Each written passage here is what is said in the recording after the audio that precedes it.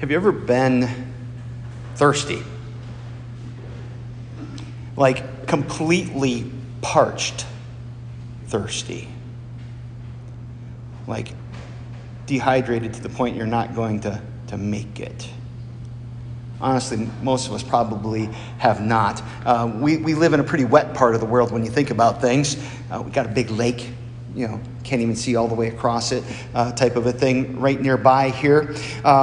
And honestly, most of us have not really been hungry, not desperately hungry. Most of us eat according to a schedule than according to actual hunger. But I was reminded of how terrible thirst is this summer.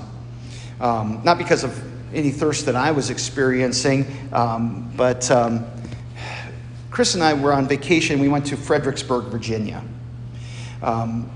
So those of you who may be Civil War historians out there, there was a big battle there. And there's a big memorial there. And if you're not familiar with the Battle of Fredericksburg, it was not good for the Union troops. The Confederates held the high ground. And not only that, there was a literal stone wall that ran through Fredericksburg. And the Confederates were behind that wall. So not only did they have the high ground, they had cover. And the Union troops had to cross the river and come across a big open field. It doesn't take too much to imagine, the kind of bloodbath that battle was. The Union troops had to cross that open field, and the Confederates could just sit behind the wall and shoot. And 9,600 soldiers from the North were wounded that day. Another 1,300 were killed. And there's this monument on the battlefield. It's made by the same person who did the Iwo Jima monument. You've seen that, right? The Marines holding up the flag. The same artist put this monument together, and it's a man stooping over another man holding a canteen. And the man in the image holding that canteen is Sergeant Richard Kirkland, who was a Confederate soldier, a man who was behind the wall, who was in relative safety, who saw this carnage. And as the Union troops were laying there, dying, thirsting, this guy from South Carolina decides to jump the wall with his canteen to bring water. He entered the killing fields to stoop down and pour water into the mouth of his enemies. The monument is dedicated to national unity and the brotherhood of man, a brotherhood, a unity, a common humanity that moved him to give water to those who are thirsty. Friends, what is it inside of people that kind of twists inside the moment before somebody would make a decision like that? What is it that would cause a man to risk his own life to slake the thirst of someone who moments before was trying to kill him? That's compassion. Compassion. And compassion is a feeling that I hear in that Old Testament lesson that Marissa read for us just a little bit ago in Isaiah chapter 55. I hear God's compassion for you and for me as he says through the prophet, "Come, everyone who thirsts, come to the waters. And he who has no money, come and eat and drink. Come, buy wine and milk without money and without price." Now, God's not just speaking about physical food and drink.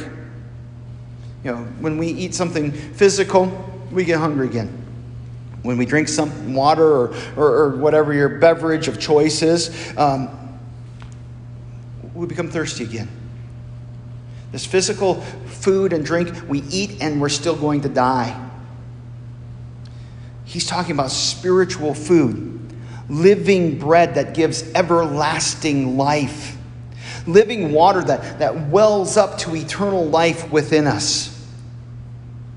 In compassion, God sees a desperate need that every person has. A need to be saved from death. A need to be made alive. Because from the moment we were born, the moment we were conceived, we were dead in trespasses and sins. And he sees this desperate need, a need that we're sometimes not even aware of in ourselves. He sees that need and he has compassion. So he gave his only begotten Son to bear the message. Come to me. I have life, forgiveness, and salvation to give you freely. Even though it cost him everything. But we don't always heed that gracious call, do we? And we're believers. I mean, we trust in the gospel, and yet there are times in our lives where we're like, no, I'm going to make it on my own. I got to take care of this. And we don't hear that call to come. So in frustration, we hear God ask in sorrow, why?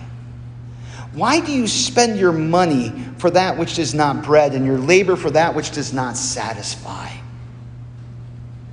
The mathematician and theologian Blaise Pascal once said that he believed that all people have a God-shaped hole inside of them that can only be properly filled by God himself. I think the theology is a little bit, but it's a neat image that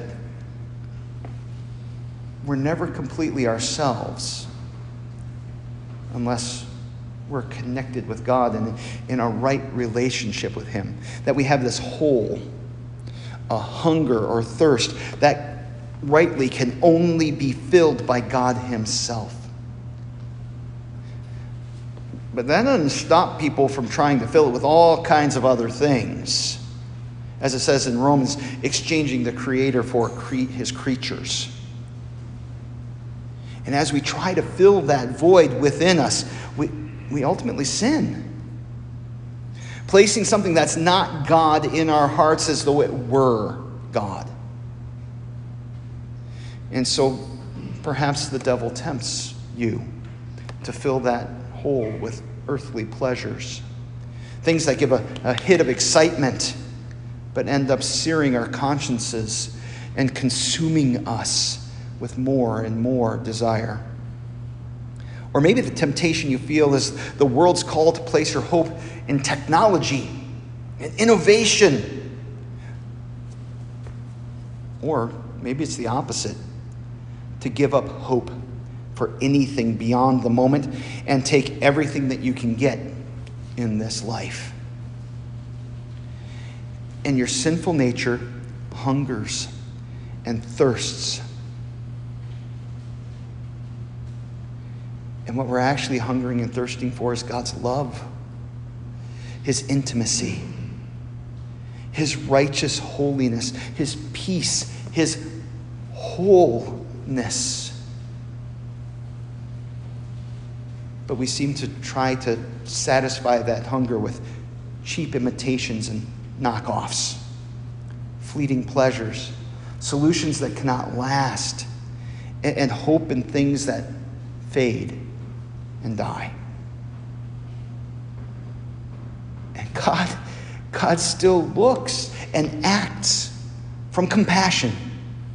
Even while we wrestle with temptation, even when we lose the match. It's like watching someone drinking poison or someone eating garbage And still he cries to every one of us who has drunk that poison and eaten that spiritual garbage. He cries, "Come to me." He doesn't compel us, does not control us. He gives calls with an urgent invitation. Incline your ear. Hear God speak to you. Come to me. Hear that you may live, and I may make with you an everlasting covenant. A covenant. A relationship of promise, sealed in blood. And so the Word became flesh.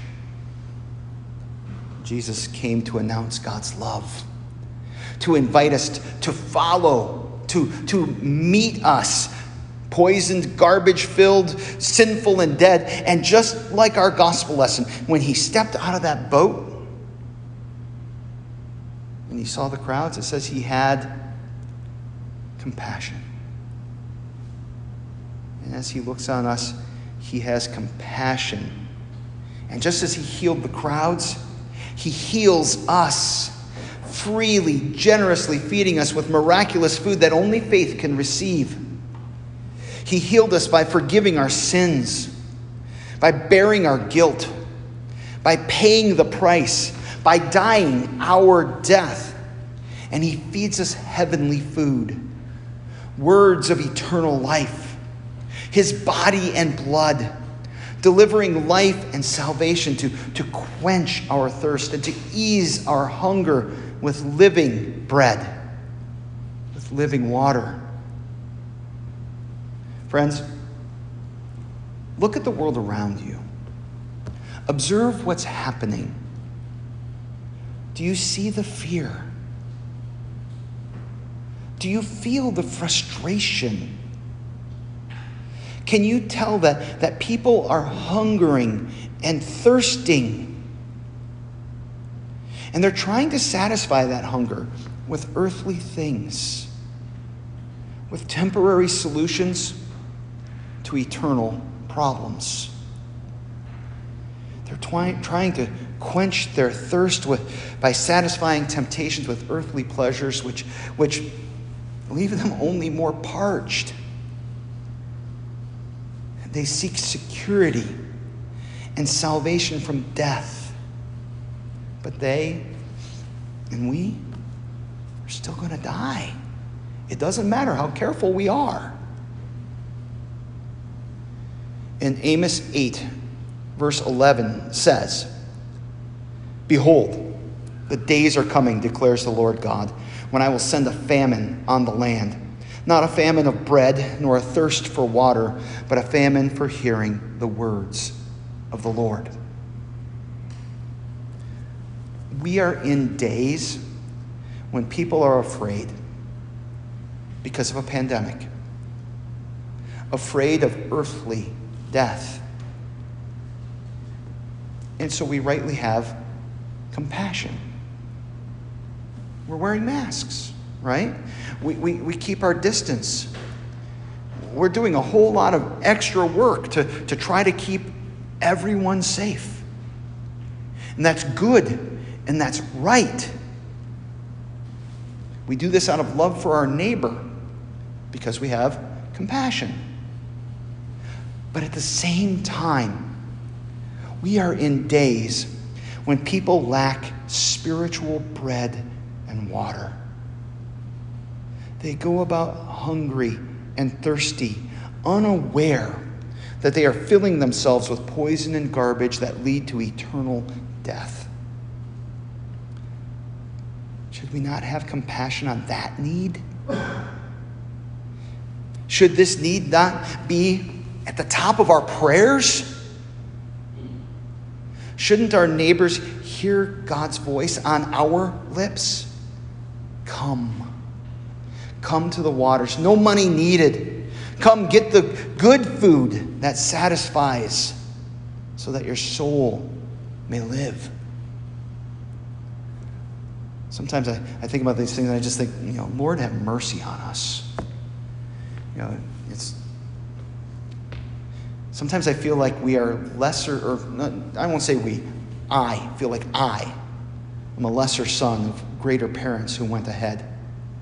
As I look back at the missionary zeal of the church that went before and the way that they carried the gospel to the world. The reality is we get so focused on this life with its trials and its struggles and its pleasures and delights.